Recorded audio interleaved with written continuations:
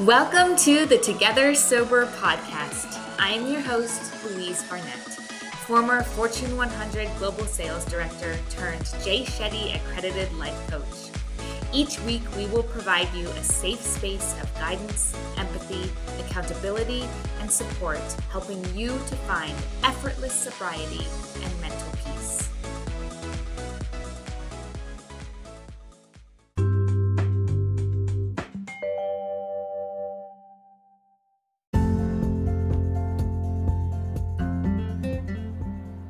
You know the whole concept of paying it forward? That's exactly what Hit Subscribe does. It sends a message to the universe to people who need to hear the lessons and the tools from the Together Sober podcast. Hit subscribe. Welcome back to the Together Sober podcast, where our mission every week is to create survival guides out of our collective stories. And I'm really excited for the conversation that we are going to have today. I probably have like an extra smile on my face because we just spent like 20 minutes talking about really how incredible this life called sobriety is, and how I'm going to introduce the guest in a second, but how both he and I really were just completely so blown away by a life we really truly never knew existed. And I know that's something that our guest is really passionate about today, and he's working on some projects behind the scenes that are really going to highlight that idea. But I think we're going to have a great chat today. So we won't waste any time. I am introducing you today to Todd Kinney. Todd is a renowned attorney in Omaha, Nebraska, who loves to read, write, and travel. He was a classic gray area drinker. He looked like he had it all together on the outside, but he was tormented by his relationship with alcohol on the inside. He didn't know how he didn't like how he couldn't control it, no matter how hard he tried. He didn't like how he felt after drinking too much. And he didn't like how alcohol consumed his every single thought. Now, Todd eventually reached a tipping point where, from almost in a systematic way, simply put, the negatives outweighed the positives. And after trying a self-proclaimed 48 different moderation hacks, Todd realized there was only one thing left to do: give it up for good. Now, Todd is here on the podcast because he really wants people to know about this whole other way of living that's called sobriety. He never would have believed in a million years that this existed and that it was even possible. He used to literally capital LOVE, love drinking, and sober life is so much better than he ever imagined. Todd, welcome to the podcast. Hi, Louise. Thank you for having me. You are so welcome. I have been enjoying our offline conversation. I kind of wish we had just been recording the whole time, because I feel like we were getting into some really meaty, juicy conversations, which I know that we will attack today in our conversation. But just for some context, I would love for you to share with the listeners just a little bit about your story and how you got to where you are today. And then we can kind of dive into the meat of things. Okay. Well, thank you. Yeah, absolutely. So I don't have any spectacular, rock bottom, car in the ditch, spent the night in the jail cell, story that kind of shook me to quitting. I had a very good childhood growing up, 2 parents, 3 siblings.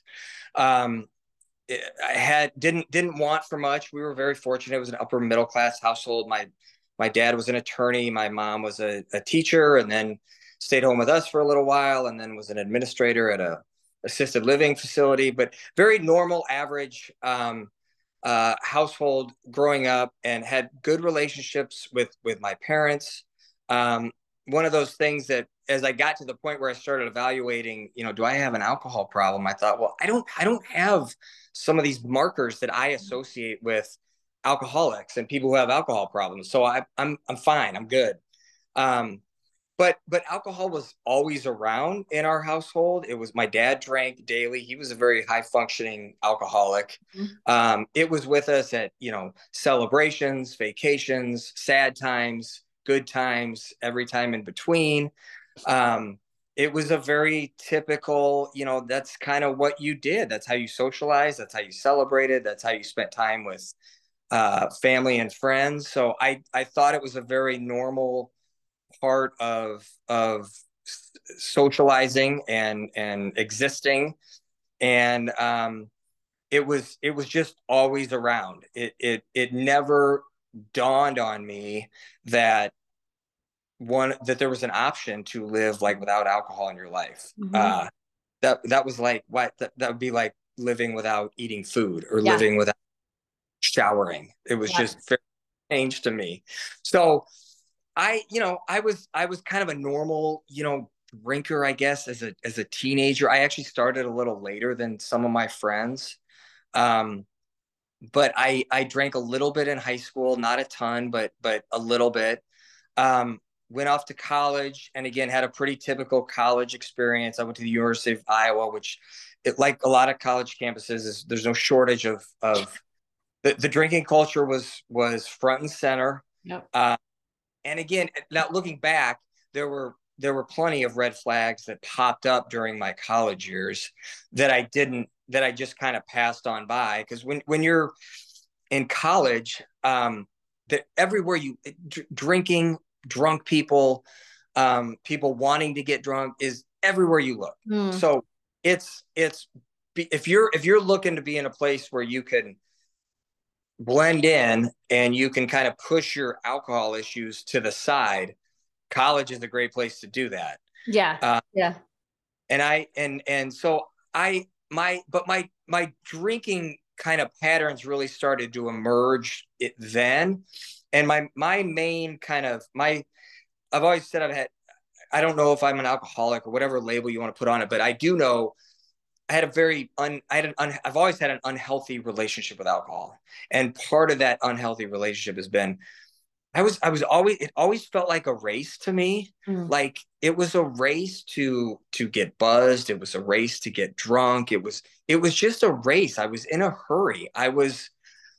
People would have two drinks and I'd have four, and I'd be looking for that fifth, and the normal drinker would be like, well, I had two drinks, I'm good.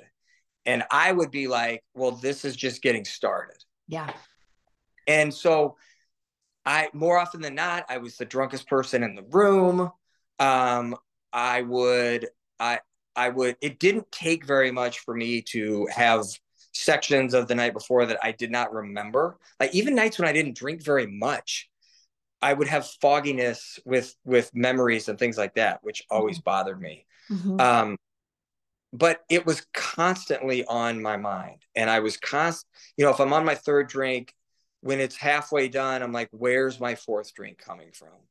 And I was always surveying the room, like, am I the drunkest one here? Is anyone drinking as much as I am? And if so, I'm going to go talk to that person, because I won't feel as self-conscious about how much I'm drinking. And it was constantly on my mind. And even when and to the point where, I would, if we were doing something that night at like 10 o'clock in the morning, I would start thinking about, like, okay, when am I going to have that first drink? What Yeah. am I going to, how many am I going to have? What time do I need to start slowing down? Um, and so I had numerous incidents in college where I just got way too drunk. And for the most part, it's kind of laughed off. But every once in a while, you kind of sit down and think about it for a little bit. But I never thought about it that long, because I didn't want to. Yeah.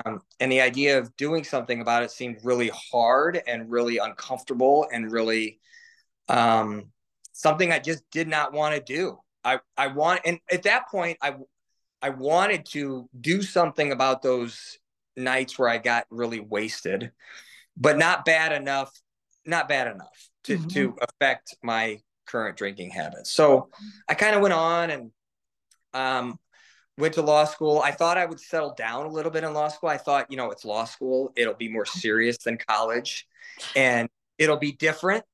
And it took about 2 days to realize that there was more drinking in law school, and that the party atmosphere was every bit as prevalent in law school as it was in college. It was more of a kind of a work hard, play hard. Yep.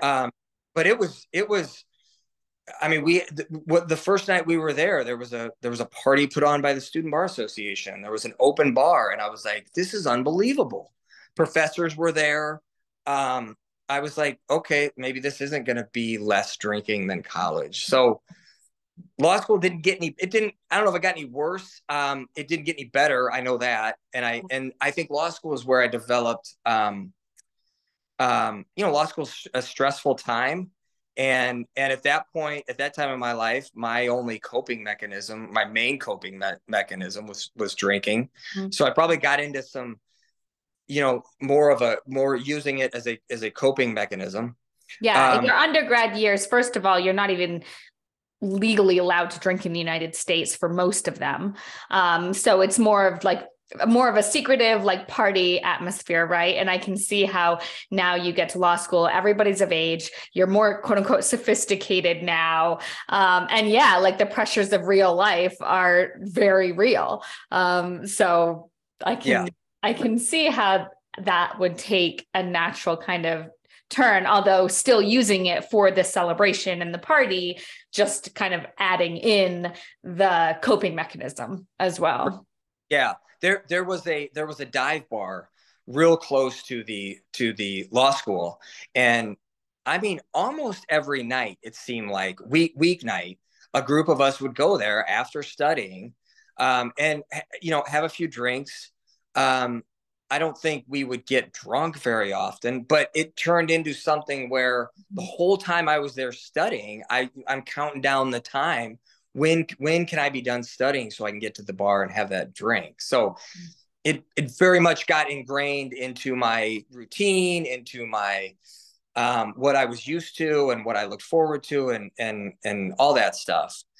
So I got into the professional world. Obviously, our profession is very, work hard, play hard. It's not a good profession if you're trying to control or you're drinking or not drink, which at the time I loved, because I mean, we had in the firm I worked for out of law school, there was a place on the 11th floor of the building that was a bar that was stocked with alcohol, and attorneys would go to at the end of the day.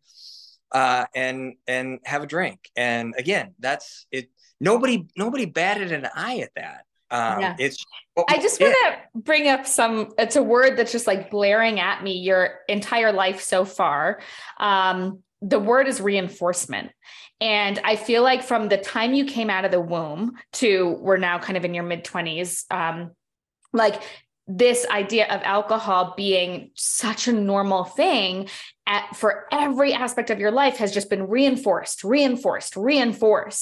And so to me, I'm like, Todd, there's no wonder you wouldn't even second guess this, because really from a young age to when you started consuming yourself, as you enter into adulthood, it's just that still notion that alcohol should be prevalent everywhere is just being reinforced over and over and over again. Yeah. And I don't know if other people are like this. It's just on a subconscious level. You don't even realize it. I didn't realize any of this stuff until I stopped. Yeah. But it's so prevalent, and it's so, even from a young age, even in our house with our kids and where I don't drink, they still get bombarded with messages from advertising to the alcohol industry to what they see in other homes. It's just, yes, you're right. It's absolutely everywhere, and it's you don't even realize what's happening. No. And why would you? Because you were born into that culture. I mean, right. Why would you I love the analogy you made to food. Like, you wouldn't second guess eating breakfast, lunch, and dinner. That's just what you do to survive. Like, I mean, literally, it's a pattern that I kind of noticed over and over in every phase of your upbringing. Yes. Yeah. And that, of course, leads to when you start contemplating about giving it up, it's scary as hell, because you're like, how am I going to function in this world, in my job? with my friends on vacations, on Friday nights, in the summer, you name it. You're Everything. like, how am I going to do that if I'm not drinking? Mm-hmm. It's frightening. So yeah, it was. So the drinking kind of continued, for me professionally. It was, again, there were incidents that I cringe when I look back on, but no outward consequences. I wasn't losing my job. The cops weren't showing up at my house. I wasn't getting, there was no physical violence in our house or anything like that. But again, as these things do, they don't get better on their own. At best, they stay the same. They almost always get worse. Mm-hmm. And so I don't know if my actual drinking got worse, but what happened was, I got married, started having kids. My station in life changed. So the consequences from my drinking changed. And so going out and getting shit-faced on a Friday night and spending all day Saturday in bed, when you're 24 is one thing, even though it's still not great. But when you're 28, 29 and have an infant or two at home, that's different. And so what led me to start looking at this the very first time was it was starting to cause problems in my marriage. So I got married in 2002. And the first time I started taking an honest look at my drinking was 2013. So it only took 11. Only took 10 years. And 4 kids. Yeah. I can be a slow learner sometimes. Really great at the bar, but everything else. Right. I was, my wife and I were starting to have the same fight over and over again. And that was starting to worry me. And it was, I would get too drunk the night before. And we had this dance the next morning where I would wake up and I'd try to put the pieces back together of the night before, figure out if I had done anything that she was going to be really pissed about. And then there's this whole, I can't believe we did this for so long, because it just sounds miserable now when I talk about it. I do this little dance trying to figure out how mad she was. Mm-hmm. Sometimes she would be really pissed. Sometimes she wouldn't be, but it was starting to be a pattern, and I felt it. I didn't know much at that point, but I knew, you can't let those things fester in a relationship, because they start small and then they get bigger, and then sometimes they get to the point where you can't recover from them. And I'm like, this is a problem and I need to do something about it. So I went and saw. Can I ask real quick, you had awareness that these arguments within your marriage were going to essentially deteriorate your marriage if you didn't do something about it. At that time, was there a connection between the arguments and the alcohol? So, funny you say that, because yes, there was. Okay. But when I went to see the therapist for the first time, my stated reason was, I'm not getting along with my wife. We're fighting a lot, which was true. But I wouldn't even say out loud to the therapist, like, I think alcohol might be an issue here. Well, because she's a professional, it took like 5 minutes before all we're talking about is my drinking on our first visit. So yeah, there was a connection. And what I've discovered now, back to the slow learning department, is, when my wife would always say to me, I don't understand why you can't drink like a normal person. And like, I don't either. I would love to drink like a normal person. And that's what I tried to do for a long time. And guess what? I can't do it. But she never gave me an ultimatum. She never said, I wish you would stop drinking. But those times, and there would be a stretch of months where my drinking was fine. Yeah. But the problems always came back. Yeah. It always came back. And so that starts to erode your marriage, or it did with ours. It's little chips here and there that you don't think are any big deal at the time. Mm-hmm. But when you're doing something that is making your wife, mad, disappointed, causing anxiety, causing tension in the marriage, that's not sustainable. Yeah. It's just not. And so, yes, so that's a long answer to your question. They were connected. Yeah. Yeah. And so I went to the therapist. I said, we're not getting along very well. We're not being very nice to each other. We're meaner than we used to be when we fight with each other. And then lo and behold, I look up and the session's over and all we've done is talk about my drinking. Talk about alcohol. And I think there's so much there. I mean, first of all, I think it's only natural, even if you didn't have the awareness, when you're starting to really question these behaviors and your marriage and your relationships, that brings on a lot of shame and guilt. So whether or not you're like saying it out loud to a therapist or not, there's a piece of you that kind of acknowledges like, yikes, I might be, a lot responsible. I don't want to say solely responsible. Obviously, it takes two to tango, but like, a lot responsible, very articulate of me for this situation. And like, I can't believe I've allowed my drinking to kind of be the cause of that. That is very shameful to even have those thoughts. And I know I can relate to those every morning, especially towards the end. It wasn't just wake up and see how mad or upset he was. It was like, wake up and like try to fabricate what even happened because I didn't remember anything. And kind of, you wake up on eggshells because you don't know what you're walking into because of your own demise. Like you did that to yourself. And that's a lot.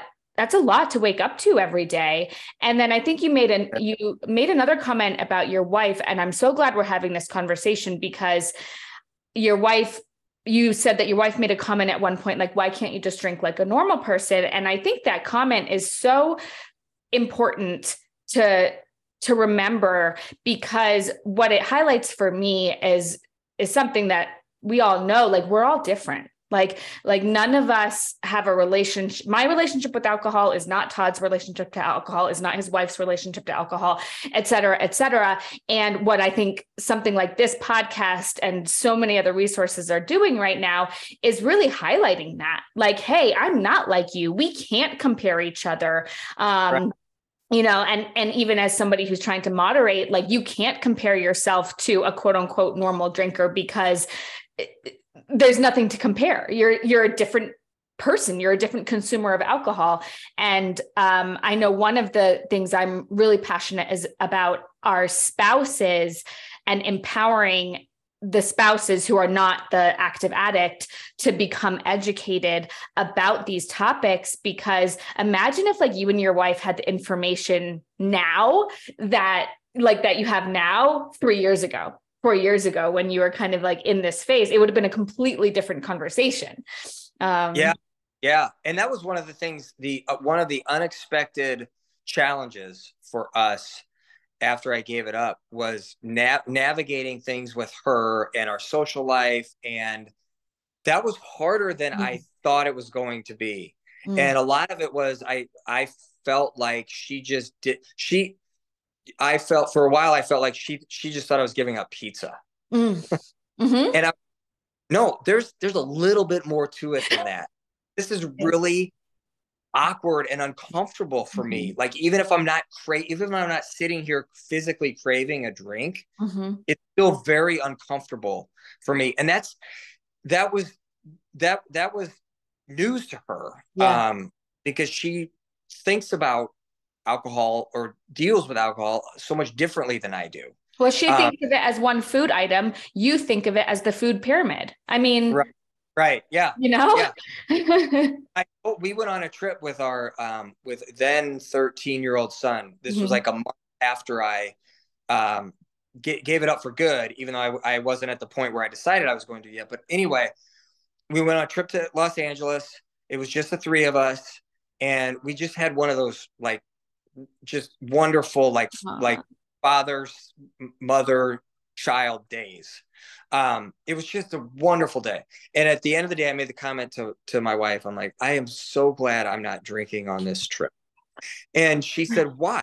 I said, well, here's how the day would have gone.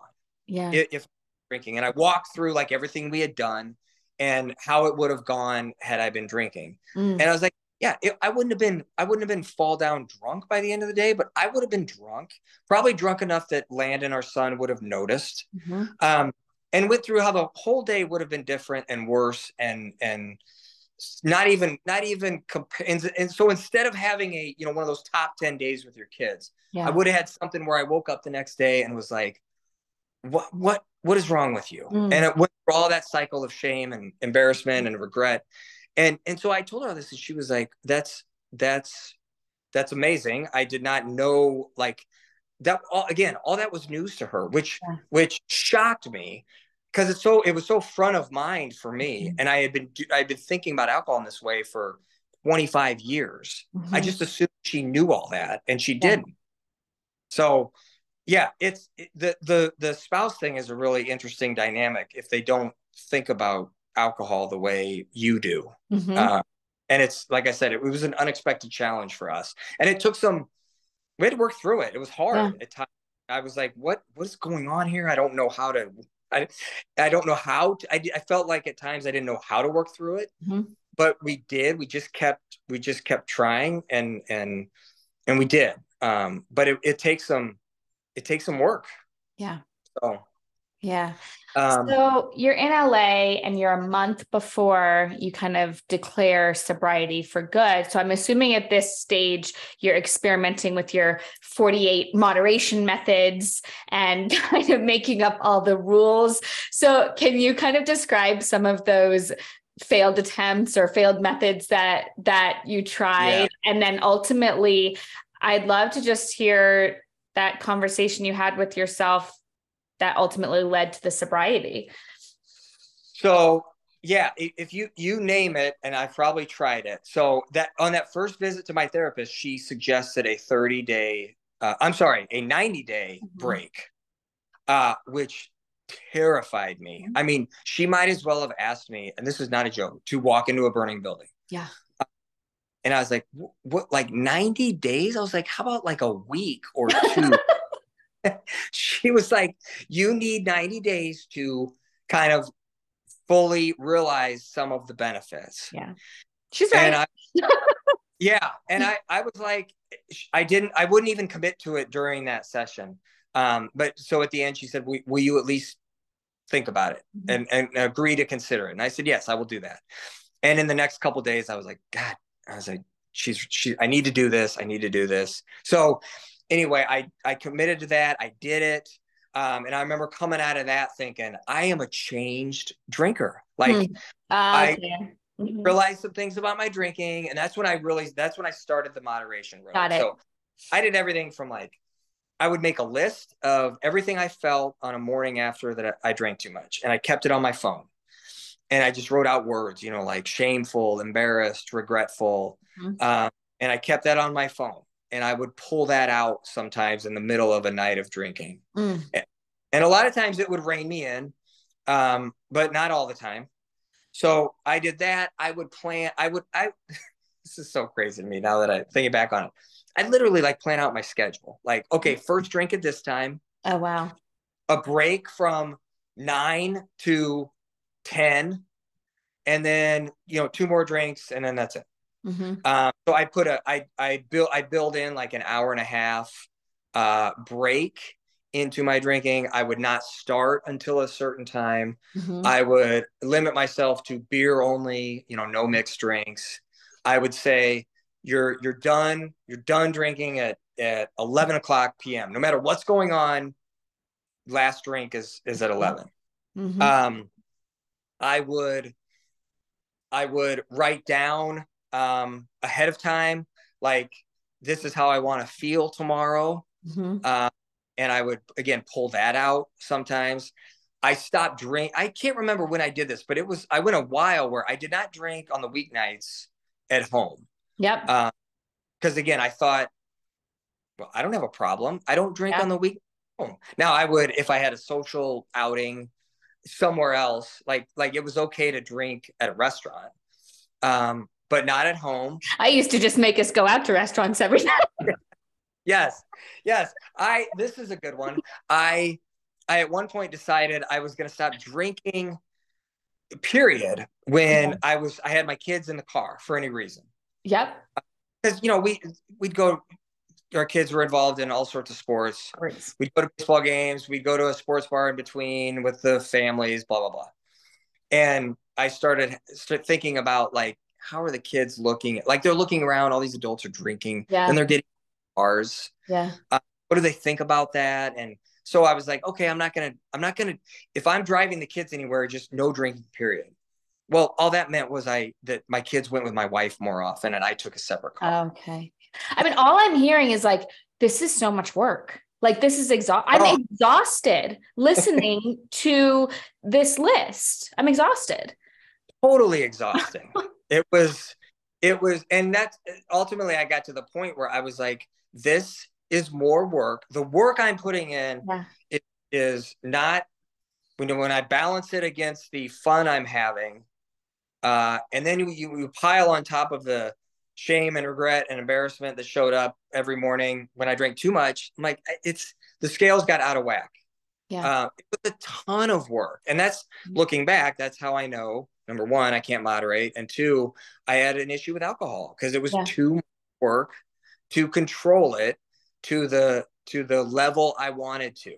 Yeah. And imagine what could happen if you applied that level of commitment and work and energy and effort to a different kind of life. Novel concept. Yeah. Novel concept. Yes. No, that's a good point. And I never thought of it that way until after I quit. So I'll get to the kind of the last straw weekend. Was we had a weekend in Arizona. We were celebrating some family friends, a family friend's 40th birthday. And so there were no kids. And I've known this family since birth. And they have 3 girls. They're kind of like sisters to me. Their parents were my godparents. So we always have a good time together. It was them and my parents and me and my wife and a couple other people. And one of the nights at the resort we had spent all day by the pool. And it was just one of those like really nice days. You spend it at the pool. You don't have parenting responsibilities. So we did a fair amount of drinking at the pool.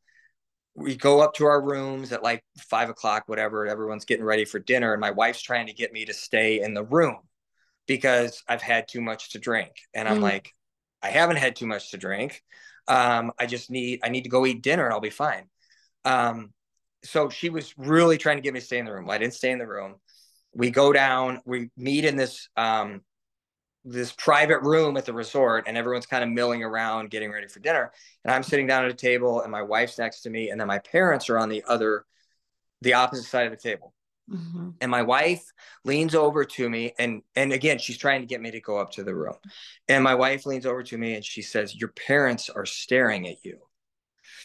And I was like, "What?" And she said it again. She said, "Your parents are staring at you." And when I woke up the next day, I could not get those words out of my head. And my parents are the most wonderful, compassionate people in the world. And what I was thinking about what they were thinking, looking across the table at their 44-year-old adult son who has a family of his own. Mm-hmm. And they're probably, maybe they're probably embarrassed for me. They're probably sad for me. They're probably just really sad. They're probably sad for my wife. Mm-hmm. And they're probably just sad for me. And like that hit me in a way that nothing else did. Even as like a 44-year-old adult who had been out from under his parents' care for 25 years, whatever it was. I mean, it took me back to like, the idea of making my parents feel like that about me just broke me. I couldn't shake that. I couldn't shake it. And that was the last weekend I drank. Wow. So the first thing I did when I got home was like, I'm committing to 3 months minimum. I don't know what I'm doing beyond that. 3 months minimum. Then I went and talked to my therapist like a week or two later. And she said, "What about 6 months? You've done the 3 months before. How about something different?" And at the time I was like, all right, let's do it. 6 months. Awesome. So, and then sometime in the middle of that 3 month to 6 month period, I was like, I had the realization. What did it for me was I finally admitted to myself, like, I can't control this. I can't. How many more times does this need to happen to you before there's enough evidence in the bank that you can't control your drinking? Yeah. And once I finally said to myself, you cannot control your drinking, then it was like, okay, then if you want to make a change, if you truly want to make a change, there's only one thing left to do, and that's give it up for good. And I got to the point where I had truly wanted to make a change. So I was like, oh shit, I got to do this. That's it. Yeah. Yeah. So, and that was it. That weekend was the last time I drank. Unbelievable. It's amazing how sometimes the exact phrase that we've been fighting or questioning for so many years, whether it's alcoholic, I can't control my drinking, any of those kind of, phrases or words, we fight them. And then the moment we accept them is the moment of freedom. Oh my gosh. I felt like a boulder had been lifted off my shoulder. Yes. In fact, one of the things that reassured me right away that I was making the right decision was even I went a week after I admitted this to myself before I said it out loud to my wife. Mm-hmm. And one of the things that told me that I was making the right decision, even though I was scared shitless about doing it, was after I told my wife, I said, I think I need to give up alcohol for good. Mm-hmm. I felt so good after saying that out loud. It just felt very liberating. Mm-hmm. And it felt like the weight of the world was off my shoulders.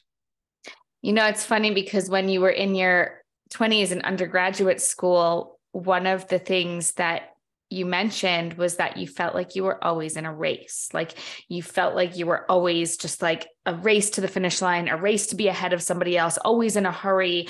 And I really appreciate you sharing that, because I think that's something that a lot of people can relate to. And to me now, the story's just, it's kind of like slowed down. We're all taking a breath, like just you having this conversation with your wife and that experience in Arizona. It's like the race is over. Like we're just all kind of walking through the park now, Yeah. Put it. And I call it my race to nowhere. I love that. I was racing I thought I knew where I was going, but really I was going nowhere. Yeah. But yeah, that's a good description of how life feels for me now. Your life doesn't, when you stop drinking, life still goes on. Mm-hmm. And all the, your job, your family, your friends, whatever stressors you had in your life before, mm-hmm. they're all still there. Yeah. None of that changes, but the inner peace I have that I didn't know I needed and that I didn't know existed mm-hmm. is absolutely priceless. And the way that I approach life and the different ways that life affects me now or doesn't affect me mm-hmm. Is such a change and is such a different way of going through life that I didn't even know existed. That it's so wonderful, and whatever the struggle you go through to get to the point where you give up alcohol. And there is struggle, and it's different for everyone. And it lasts, for some people, it lasts a month. For some people, it lasts a year. For some people, it lasts 2 years. Yeah. But getting through that and getting through the storm, as I say, and getting to the other side, is worth it 100 times over. And I tell people all the time, it's the best decision I've ever made for myself or my family. It's the single best thing I have ever done for myself, bar none, hands down. And I hope, and I always like to talk to people who have been sober for a really long time, because I always want to ask them, like, does the gratitude ever go away? Because I don't want it to go away, because the gratitude I have nowadays is off the charts compared to, and I would have called myself a grateful person mm-hmm. while I was, but it's a completely different ballgame since I gave up alcohol, on how grateful I feel. I love this. So you have obviously mentioned that really the main reason you're here on the podcast is to really highlight this life of sobriety and what it can bring to you as an individual. And then I heard you just say now, the inner peace that I feel now, I never even knew existed before. So if I'm somebody listening right now that I'm still very much in that struggle journey, to kind of finding my way and finding my relationship with alcohol, and I'm like, okay, I hear you, Todd, but what do you mean? Like, can you dig in for us? And I know it's unique for everybody and we're all individuals, but can you dig in for us a little bit deeper on what you mean by that inner peace that you never knew existed and what it is that you experience now? Yeah. So I think it's a combination of a couple things. One is the cycle of shame and embarrassment and regret, never having to go through that again is liberating and feels really good. And knowing that I'm never going to wake up and have to do that dance again with my wife, or that I'm never going to have to wake up and say, oh shit, did I say something or do something inappropriate last night? Let me check my texts. All that stuff that we do, that I did. Yeah. Yeah. Knowing like that you never have to do that again. Brings me a lot of peace and comfort. The other thing is I feel more, I heard people say this all the time, and I didn't know what they meant, but I feel more authentic. I feel more like myself. I feel like I'm a more honest version of myself. And I think that's because, I mean, even if we're not telling big, huge lies to other people, and sometimes we are because of our drinking, we tell little lies to ourselves all the time. I mean, oh, well, if as long as I'm not doing this, my drinking's fine. That sort of stuff. I'm only going to have 2 drinks tonight, or the next day telling your significant other, whomever, I only had 2 drinks. You do so much little lying, and that stops when you give it up. That makes me feel more at peace with myself. And then things like, one of the things that drove me in early sobriety so much was I would have conversations, just normal, I say non-consequential, but they're consequential to me. Everyday conversations with my kids at 10 o'clock at night on a Friday night that never would have taken place had I been drinking. Because one, I would have either been, even if I wasn't, again, passed out, wasted, I would have been focused on drinking. Drinking would have been my priority at 10 o'clock on a Friday night. And so those conversations never would have happened. And I have the knowledge now, and I've got 3 teenage sons and an 11-year-old girl.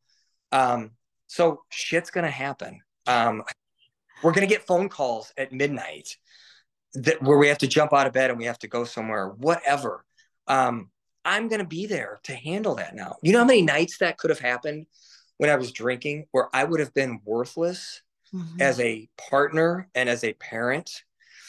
And that makes you feel like shit. And again, knowing that's gone just gives you a sense of peace that is priceless.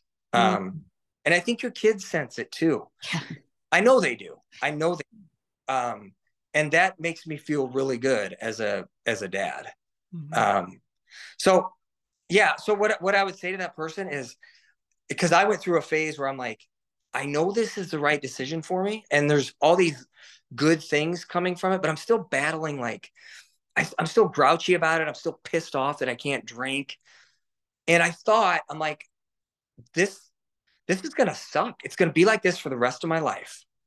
And I'm going to have these pity parties where I'm like, well, yeah, you guys, everybody in this room is having a great time.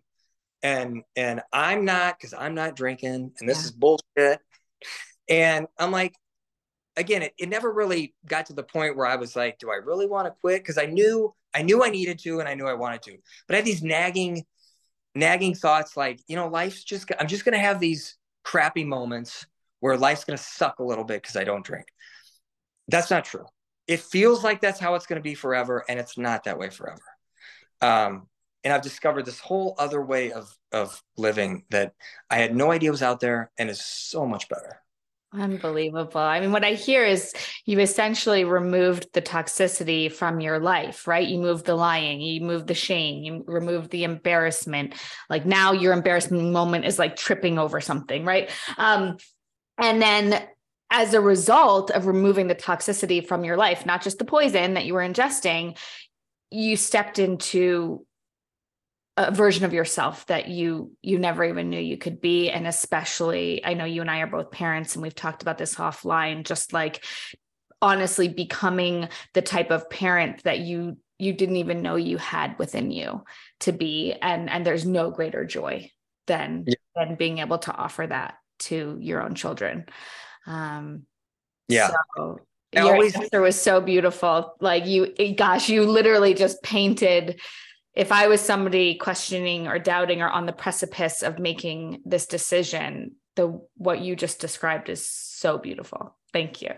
Well, thank you. I hope so, because it is beautiful, and you can't, I didn't see it. I didn't know it. You can't. You got to go through the storm, and you got to get there. But I'm telling you, it's there, and it's worth it 100 times over. Mm-hmm. And Todd, I just love your journey too, because,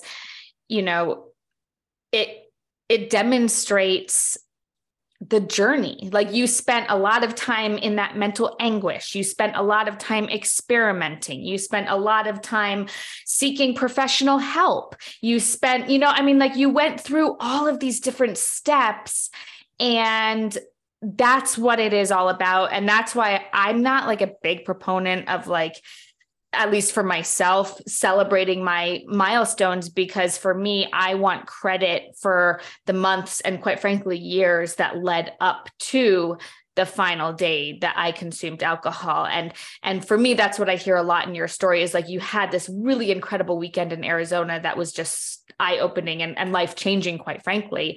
But the amount of work that went in, like leading up to that weekend, you were doing the work. You were searching for the answers long before that weekend, I was. That weekend was the last straw weekend, but it was also a culmination of many, many, many other things along the way. Yeah, absolutely. Well, I am so grateful for everything that you've shared with us today, your story, your wisdom, your knowledge and experience.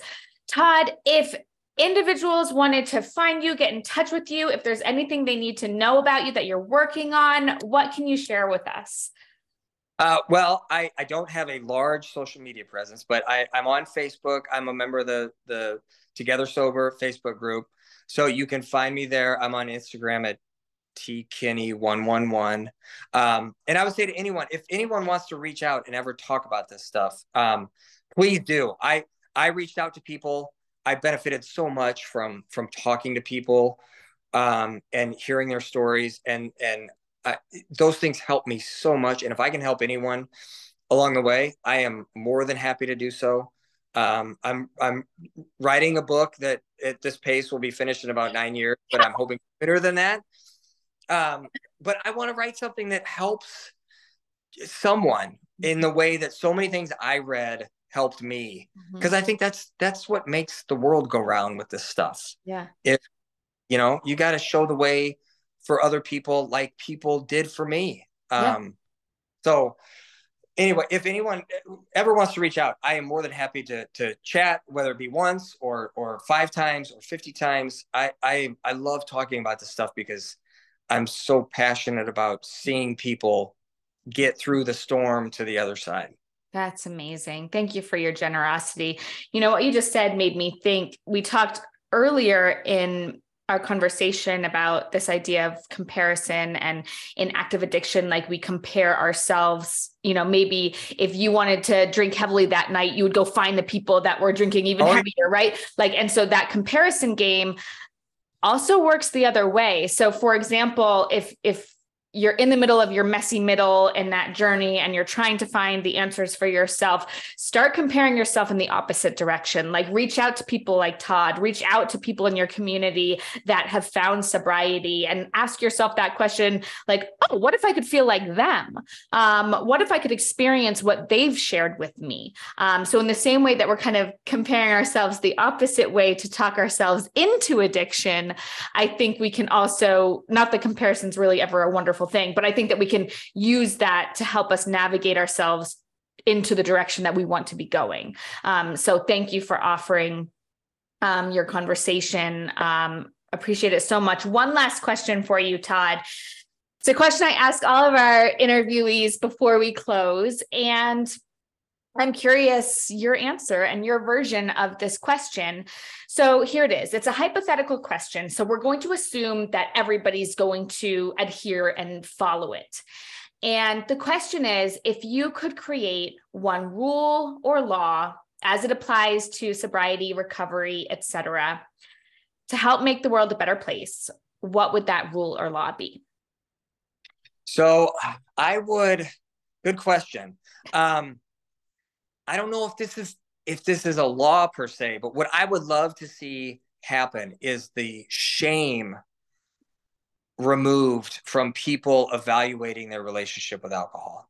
I would love for that to fall away and for there to be no stigma around someone standing up and saying, I may drink too much, or I don't like how alcohol is affecting my life or my relationships, because it's out there. It's changing, I think, and what you're doing and things like that are absolutely making an impact.